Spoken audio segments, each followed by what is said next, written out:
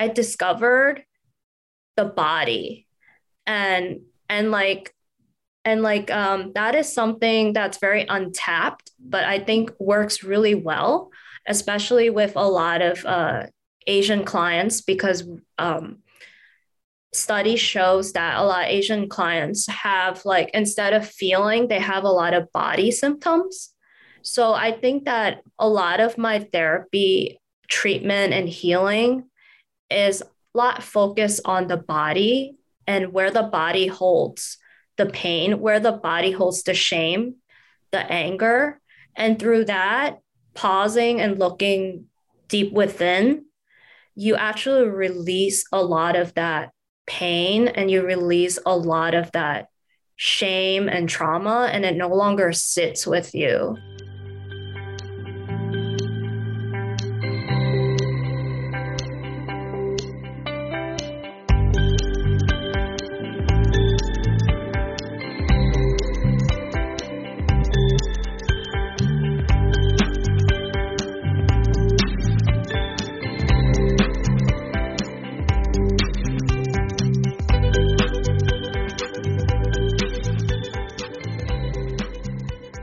Hi, everyone. Welcome to Open Mind Night, a show that talks about everything mental health and mental illness related. I am your host, Robin Tamanaha, licensed marriage and family therapist. Joining me on this episode is my guest, Shanni Liang. She's a licensed clinical social worker in New York City. She is a proud Asian American trauma therapist who specializes in EMDR and psychoanalysis, which helps adolescents and young women with life transitions and overcoming anxiety, depression, and attachment issues that hold them back in life. As a therapist who works with young Asian American women, she has noticed a pattern of perfectionism, pressure to perform, and people pleasing until burnout of exhaustion. She teaches women to stop feeling small and start taking up space. I love that. Hi. Oh, thank you. Hi, Robin. Hi, everyone that's watching after this recording. Thanks for being here. Thanks for doing this. I'm excited to have you on. Thank you. It's a pleasure to be here. Yeah. So I have lots of questions, and I fear we'll get into it. But first, I'm looking at which part of your bio too, were a big emphasis on like Asian American stuff, which I love. For you, like, you know, as far as Asian American, like Asian American identity, like how does that kind of, from your experience, how has that shown up like in the therapy sessions and in treatment with you, that like Asian American identity?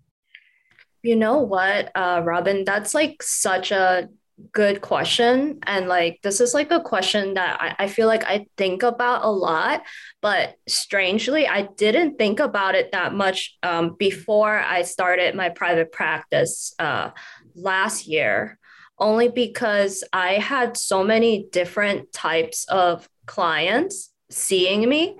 But I think that since I started private practice, a lot of BIPOC clients, young women, women of color, women that see my face, that I'm Asian, they want to work with me because of that. And I actually started my own journey, just learning more about racism, learning more about the Asian American history. I think that last year with the anti-Asian hate crimes, I think it really affected me and affected a lot of our Asian American community. I'm in Queens, New York, but I worked as a school social worker in Chinatown, and it really broke my heart. It really broke my heart because during the pandemic, there was a lot of racism.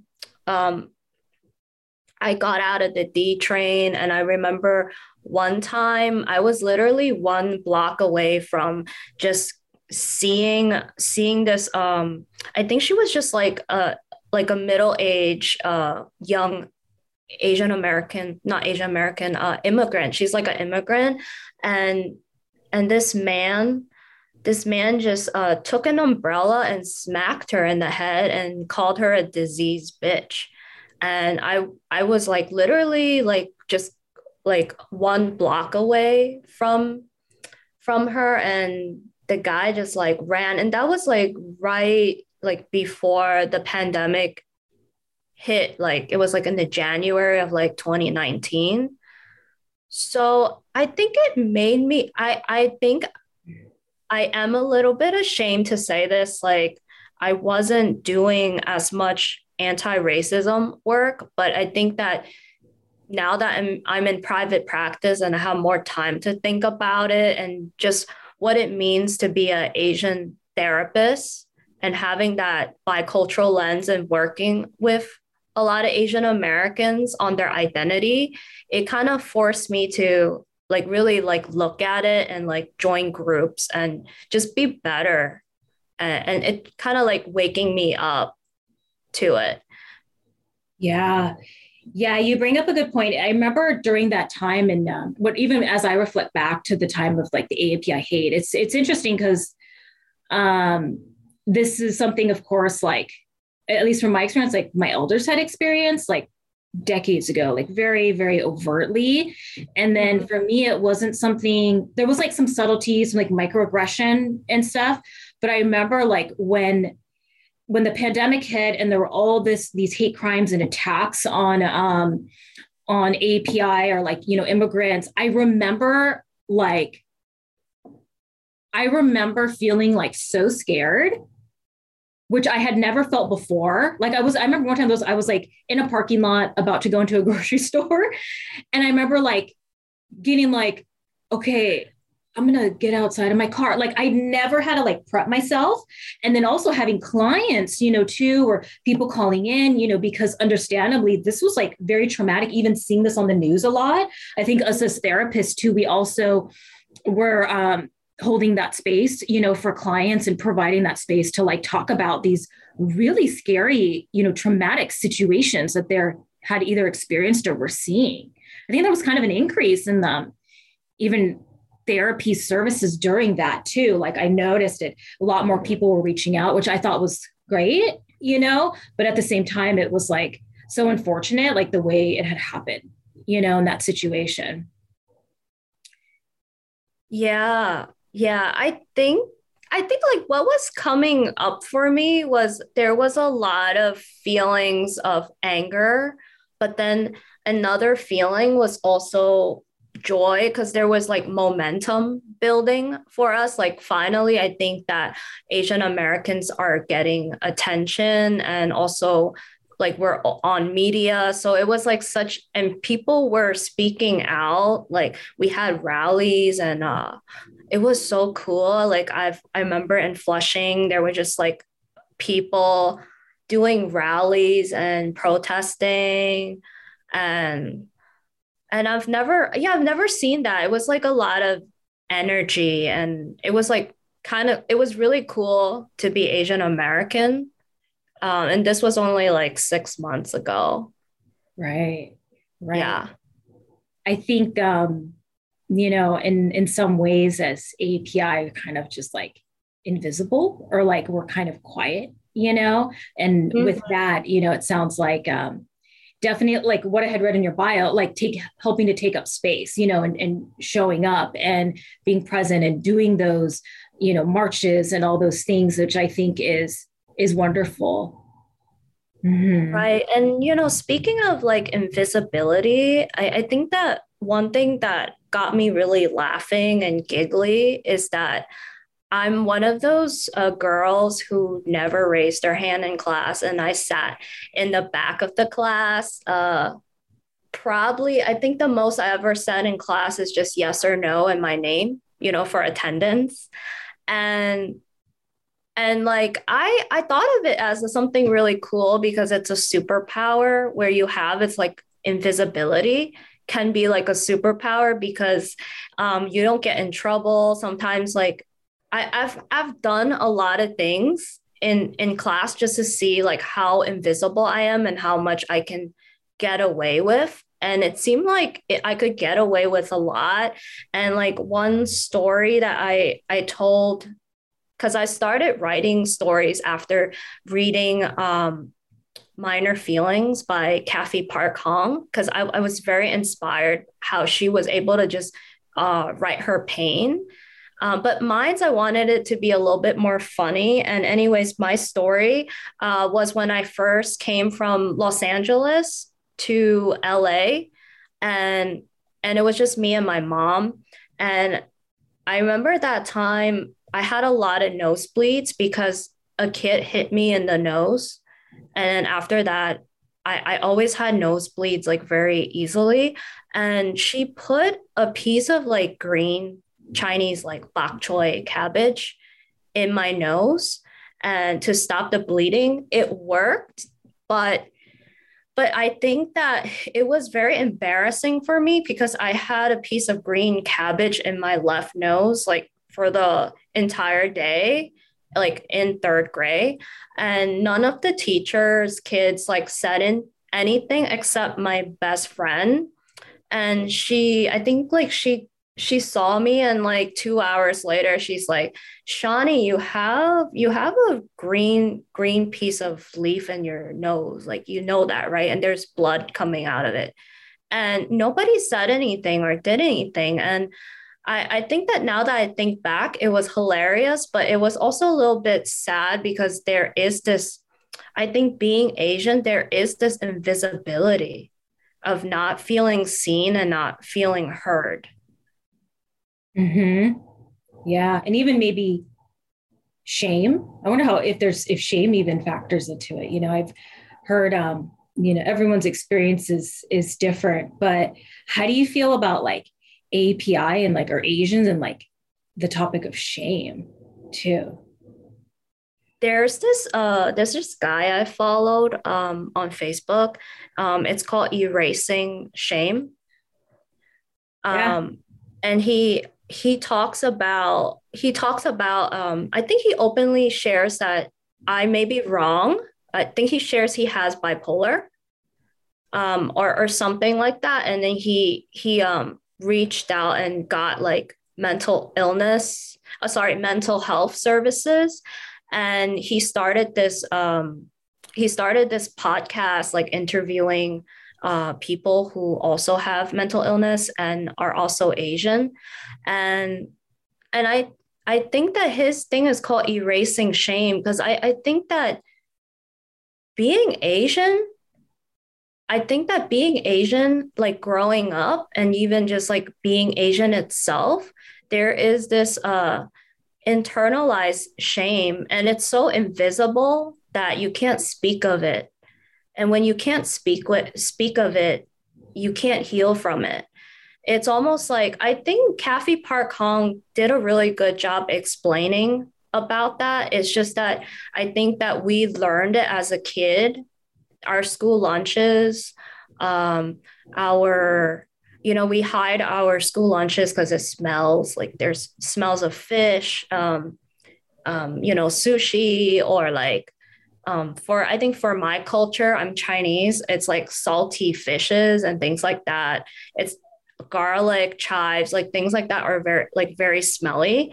Um, and even like I remember being made fun of because I was wearing um these so like in China, they have these like what is it called? I think it's like what it's like elastic, it's like sweatpants, but like it's not jeans, and it always has like a lot of like colorful like cartoons in it and things like that. So I actually didn't wear jeans until I think until like maybe fifth grade or sixth grade. And I remember all the popular kids like complimenting me. I always wore those baggy, like scrunchy, fobby, like sweatpants, and I always put it over, like over my waist because it was so big that it just falls down. But I think that I think just me myself, I think of it like a lot of it is like internalized shame.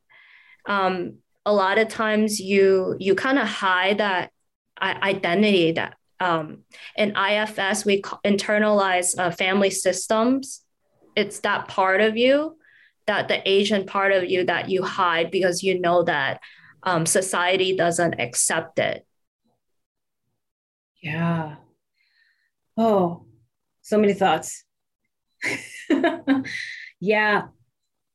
And so how do can you tell like the listeners and like the viewers, as far as like who knows, maybe the listeners or viewers might be curious about like kind of therapy too, and like how these different components and these different pieces like show up, in the therapy room, and kind of what work is like done with these different topics that we went over.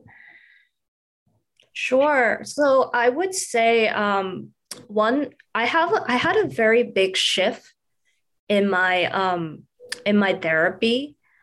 I think previous to 2018, before that, I was very like psychodynamically trained. I was very interested and taught to like go into the unconscious and figure out what are the unconscious behaviors and thinking. But then I discovered like EMDR, eye movement desensitization reprocessing, which is a type of trauma work where you move your eye back and forth and you think of the disturbing memory, and it helps a lot of clients process. But through that, long story short, I discovered the body, and and like that is something that's very untapped, but I think works really well, especially with a lot of Asian clients, because study shows that a lot of Asian clients have like, instead of feeling, they have a lot of body symptoms. So I think that a lot of my therapy treatment and healing is a lot focused on the body and where the body holds the pain, where the body holds the shame, the anger. And through that, pausing and looking deep within, you actually release a lot of that pain, and you release a lot of that shame and trauma, and it no longer sits with you. And you get into these like really powerful, transformative, experiential work where me and my client were just like crying. Like we're just crying because it's just hurts, but it's also like hurts so good that like you feel like they're 10 pounds lighter after they left your place. And it's really interesting because a few sessions later, you actually see a different person. You notice they dress differently. No longer have the urge to smoke, to shop. It's like almost different person. Sometimes you see them coming in with a different haircut too. So as far as like the body work, is it like you have them like identify and acknowledge and sit with like where they're holding it, like these different emotions, or what exactly does it look like? Like if you can maybe give an example of what the body work, like how you get there and like how you do that. Mm-hmm. So I think a good way to think of it is more like, first is like you have to help them. I think you have to help them kind of pause and slow down. So I think a lot of my therapy work is slowing down, talking slower so they can feel the body and start noticing within. Because if they're talking, they're not feeling.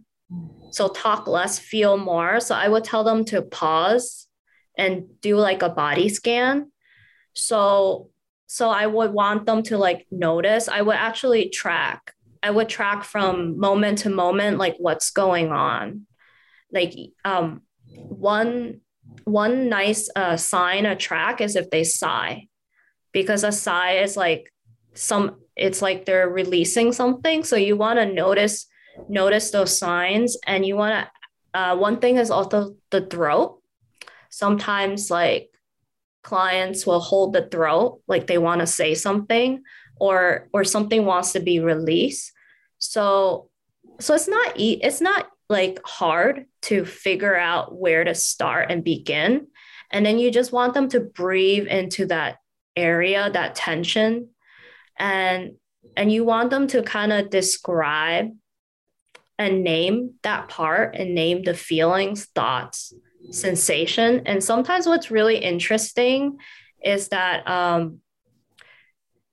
they can describe the different colors, the felt sense. They can give that shame a name. Sometimes that shame has a name. Sometimes it's fuzzy. Sometimes it's heavy. It's spike, and they could close their eyes and they can just go there. And I also add in a lot of tapping, resource tapping, which we do that in EMDR a lot, which is you can just tap like butterfly taps back and forth. And that really helps them have that. You can see really interesting as I tap, my eyes are moving back and forth. You can have that bilateral stimulation, which is very, very good for trauma work when you're triggered. That's really neat. So it sounds like this, because with the clients, maybe there's like that kind of suppressing emotions, or it's all like it's very much or maybe more somatic too, right? So this helps like hone in on that and help process some of that and bring it out, especially when it's related to trauma. And I think too, there is even like intergenerational trauma, there's all types of trauma, forms of trauma. And so this sounds like it helps with that. I think that's really neat. And I like what you said about too, how even slowing down speech, because you're right. If you're talking really fast, you're not really kind of attuned, right, to what's happening, in your body, and you're kind of just, your mind's just go, go, go. That's really neat. Thank you so much. Yeah, I think that we live. I love to say I'm a trauma therapist because we live in a time where we have so much neuroscience and so much research backing up trauma work. It's not like back in the day where you just tell your trauma over and over again until the point you just like kind of explode and run away. And I think that one of the reasons why I really like doing trauma work is because there's so many evidence based and there's so many modalities that are effective. There's cure out there versus I'm not so confident like with other forms of a mental illness that might require like medication, require more therapy and self-management. But nowadays we can actually say that if you have PTSD, trauma treatment can get rid of it. We can get rid of the trauma. We're not putting a Band-Aid on it. We're not working around it. EMDR, AEDP, which is another modality I use. It stands for Accelerated Experiential Dynamic Psychotherapy, which works with core emotions. That really helps people not have to live with PTSD symptoms anymore. What's that one? That one is like a newer form of therapy created by Diana Fosha. It is really cool. I used to share a suite with her. So I used to see her around. But that one combines a lot of somatic therapy focusing, and it's very experiential, and it also combines a lot of the psychodynamic. I would say it's like trauma 2.0, where it focuses on the attachment. It's very relational, because what happens when you have childhood trauma or wounds, your attachment, your relationship with other caregivers or people you care about um, kind of gets like cut, like, and you're trying to, and through the therapy, you're trying to build and heal a lot of the attachment that people suffer from. So, for example, one of the common attachments that people with PTSD, or people that went through sexual assault or rape might have, is very anxious attachment. You don't feel safe in this world. You feel like you're constantly in danger. Um, and you're very anxious, and you might have fear of abandonment. These are so common, but I think AEDP is really good because it kind of helps melts away the defenses, but it's very here and now, and it builds a relationship between the therapist and the client where it's like, if I jump, you jump. We're both like jumping into that vulnerable state to kind of like help you build that strength, but it also releases the core emotion. So some of the core emotions I'm talking about actually is like shame, anger, sadness, like these emotions that usually are on the bottom if you think about it as an inverse triangle. And then like some of the defenses and inhibitory affects that you feel before you feel those emotions, maybe like anger as a defense or guilt as a defense, anxiety. That anxiety is a big one, right? Because you feel a lot of anxiety, and that kind of masks a deeper core affect, which may be shame. And, speaking of trauma, I think that it's very related to shame. Oftentimes, oftentimes a lot of trauma survivors don't think they have trauma, and oftentimes they feel like it's their fault. There is a lot of feeling because of the response they got from their parents after being raped or survived the trauma, that it's their fault. Maybe they shouldn't have dressed that way, acted that way. And it's not just like that one incident, but it's like one incident happened from the other incident. And and oftentimes it's the shame that doesn't doesn't like help a lot of Asians, and that ties to the model minority, which is that like Asians don't need handouts, they don't need help, they can just do it on their own, right? We're perfect. I think even coming to this podcast, I thought about, how I can like show off that I'm like the perfect therapist. Have the have to show that, like I have it all together. But I think that that is coming from a place of insecure attachment, and also shame that maybe I don't have it all together. Yeah. you know Yeah. And you bring up a good point that's hard, like what you said too about the model minority, because there is that, like you said, not handouts, not helping. We got to push through. We're pushing through no matter what. We're going to show up and look a certain way, and be perfect, So thank you too for sharing all that. And also, what came up for you before joining, being on this podcast, because I think that is something I also experience as well, and I would think too, even in our world of, therapy clients, too, wonder if there's anyone out there that is kind of brushing things aside or kind of pushing it aside to keep going, as opposed to, maybe taking care of themselves, addressing their mental health. Therapy is essentially asking for help, but it's also taking care of yourself, and that it's okay to talk about things, especially if there's a lot of, like you mentioned, trauma. There's a lot of layers, to the whole therapy process. And it sounds like the ADP, it's like you said, it's a blend of the experiential and some of the attachment, and then the core emotions. So for the listeners, the experiential too is that, like, as therapists, we're noticing what's happening in the room, kind of the present moment, maybe what's going on relationally. And we kind of use that, right, to like process what's happening in the room, right? And then you mentioned that attachment, piece, and also getting to that core emotion, which I think is huge, because I feel like those two really help facilitate getting to the core emotions and getting down on like to a deeper level. Yeah, it's powerful shit. Yeah.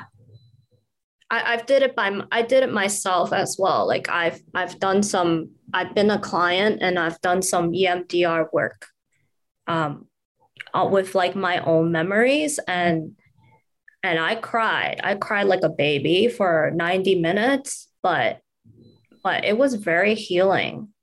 And it's a lot faster. Sometimes it's a lot faster. It kind of moves the wheels. Yeah. That's great. Yeah. What was I going to say? I thought of something and it like left my mind. Um, oh, trauma. So there's all different forms of trauma, right? Like you mentioned, maybe there's abuse and all that. But also, with the API too, and Asians, refugee or immigrants, it's sometimes like our parents or grandparents, they experience something, and then the studies with intergenerational trauma are like so interesting on how like some of the symptoms get passed down, even if you weren't directly experiencing that, but like your family members were, to where it kind of shows up as symptoms of PTSD. And then too, tied with like the shame, right? Or that, so I've heard some try to like almost doing this comparison. Well, I'm going through this right now, and this is hard. However, like what my parent and grandparent went through was like this, so then that kind of adds to this like invisibility, feeling bad about feeling bad, or maybe kind of just suppressing, like doing that emotional suppression. Right, right. And like I'm giggling inside again because like I'm just thinking like if anxiety gets passed on, if my mom's bad body odor gets passed on to me, like why not trauma, If smelly armpits get passed on. So I think like why not like trauma? Like if let's just say like our parents went through something really scary um and sad, and I think that China had a lot of like history with like famine and war, and like with the One Child Policy Act, maybe like because there was not much therapy and depression doesn't, like, that term doesn't exist, that it could be that my mom stuffed her emotions, right? And it stayed in the body and it got passed on to me. Interesting. Yeah. Yeah. Yeah. So I'm just thinking like even like my cat, right? My cat Coco, I'm a lover of cats. And when I first got her, she was very anxious and she was very nervous. But I think just through like the repair of having another attachment with her, she started being more like my husband. She was very calm, she was very chill, very friendly. So attachment changes. She became more secure. So I think that if it applies to cats, if it applies to genetics, like I think that now we have research that it does get passed on, and we get the good stuff from our ancestors, also the bad stuff. So what's beautiful about trauma therapy is that it breaks that vicious cycle. So your 7 generations on will thank you because you don't have to pass that on again. Yeah. And that is very true. Like it's interesting because there's that biological maybe component that you mentioned, and also what it's like to be around them, right? I think we pick up on a lot of things, especially from our attachment figures, on how to respond to distress, how to address things or not, so that's all kind of blended together.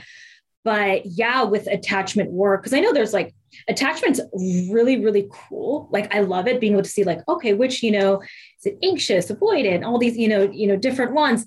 But ultimately, yeah, like it can be work towards being secure. And we see this in couples work too, right? Like they could work towards that. So it's not like, life sentence, like this is me forever. Their change can happen. And fortunately, through therapy and especially trauma work, it's very, very much possible because that's essentially what it's facilitating. Mm-hmm. Right. And actually, I think that actually, like for me, like that was what really helped me found my partner. The book Attached by I think Dr. Levine, that instead of looking for, you know, the most handsome looking guy, I was looking for a guy that had secure attachment.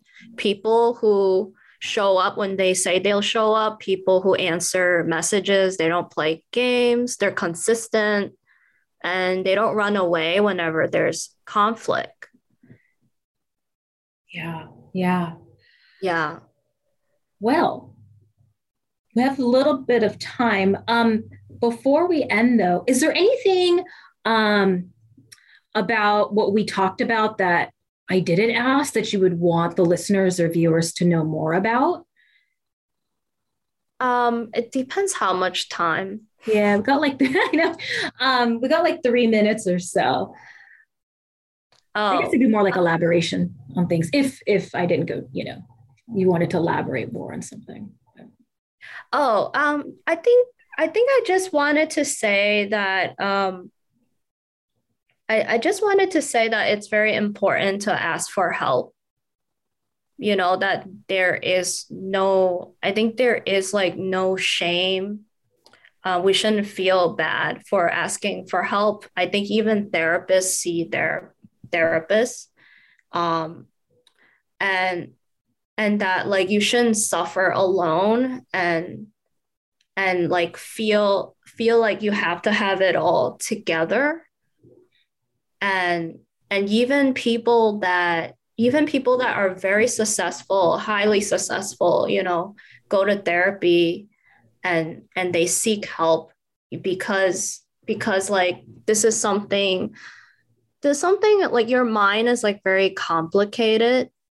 So with any type of complicatedness, there's blind spots, and professionals can help you seek insight and patterns and why you do the things that you do, even though it's harmful for you, and why you seek relationships that are so similar, but you can't get out of it. Yeah. Almost like this repetition, like a groundhog's day. Mm-hmm. Right. Right. Thanks for saying that.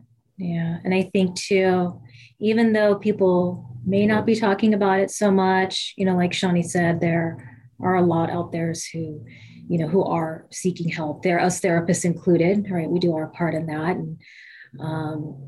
And so it's okay. I think some people feel like they need permission, but you don't. But there are a lot out there, a lot of BIPOC out there that are reaching out. They just may not be saying it so much, right? So if the listeners or viewers want to know more about you, where could they go? Like certain social media handles or website? Yes. So I have a website. It's Therapy with Shanni, www.therapywithshanni.com. And I also have an Instagram that I just started. It's called, I think it's therapy.shanni.